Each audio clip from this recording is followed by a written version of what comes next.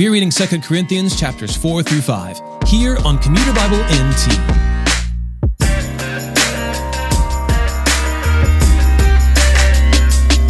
Paul longs to live his life in a way that makes the truth of the gospel clear to all. Unbelievers cannot see the gospel clearly because the God of this age, that is Satan, has made their minds blind. The same God who pronounced, "Let light shine out of darkness," must also shine into the hearts of men so that they might see and believe. Our frail and humble bodies carry the infinite worth of Christ like jars of clay hiding treasure. And even though we are afflicted and persecuted in our frailty, we do not give up, for our affliction is producing for us an eternal weight of glory in the heavens. Later, Paul brings up the judgment seat of Christ, an event where the Lord reveals and judges the life of a believer who is entering the heavens. 2 Corinthians chapters 4 through 5. Therefore, since we have this ministry, because we were shown mercy, we do not give up. Indeed, we have renounced secret and shameful things, not acting deceitfully or distorting the word of God, but commending ourselves before God to everyone's conscience by an open display of the truth.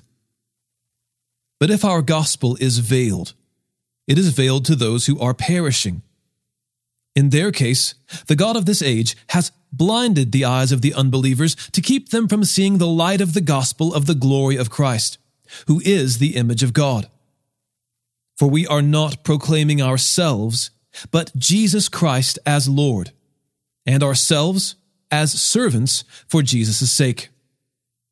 For God, who said, "Let light shine out of darkness," has shone in our hearts to give the light of the knowledge of God's glory in the face of Jesus Christ. Now we have this treasure in clay jars, so that this extraordinary power may be from God and not from us. We are afflicted in every way, but not crushed. We are perplexed, but not in despair. We are persecuted, but not abandoned. We are struck down, but not destroyed. We always carry the death of Jesus in our body, so that the life of Jesus may also be displayed in our body. For we who live are always being given over to death for Jesus' sake, so that Jesus' life may also be displayed in our mortal flesh. So then, death is at work in us, but life in you. And since we have the same spirit of faith in keeping with what is written, "I believed, therefore I spoke," we also believe, and therefore speak. For we know that the one who raised the Lord Jesus will also raise us with Jesus and present us with you. Indeed, everything is for your benefit, so that, as grace extends through more and more people, it may cause thanksgiving to increase to the glory of God. Therefore, we do not give up. Even though our outer person is being destroyed, our inner person is being renewed day by day. For our momentary light affliction is producing for us an absolutely incomparable eternal weight of glory. So we do not focus on what is seen, but on what is unseen. For what is seen is temporary, but what is unseen is eternal. For we know that if our earthly tent we live in is destroyed, we have a building from God, an eternal dwelling in the heavens, not made with hands.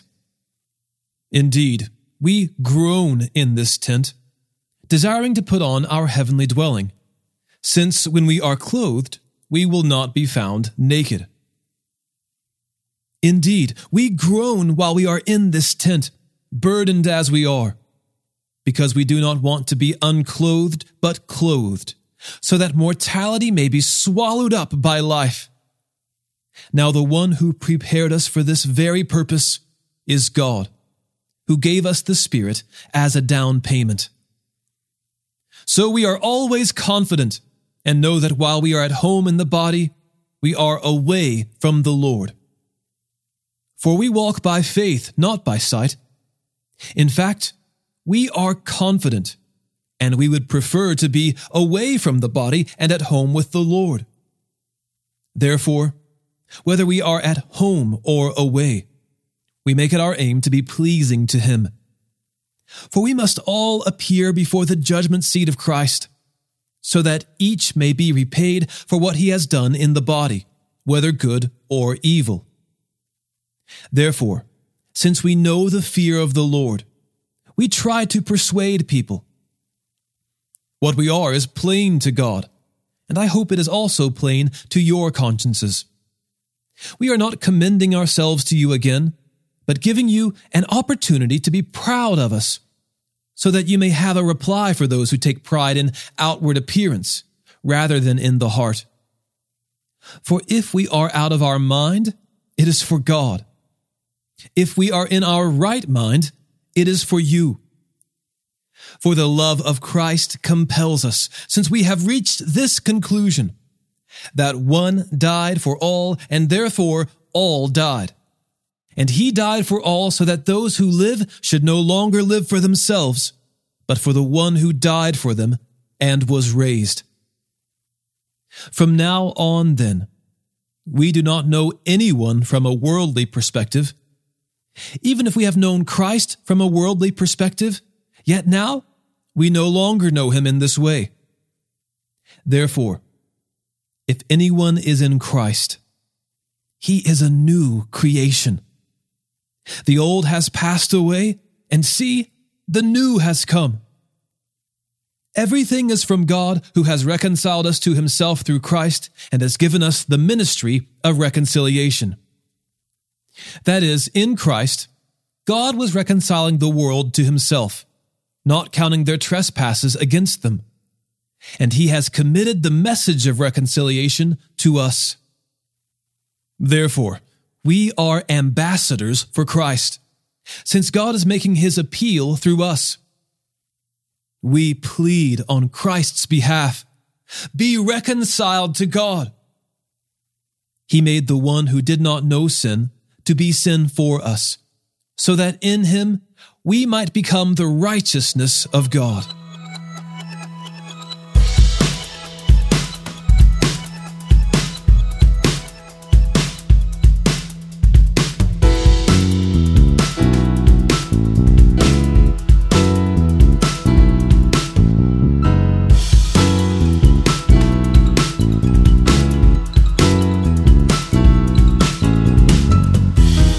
Today's episode was narrated and orchestrated by me, John Ross, and co-produced by the Christian Standard Bible.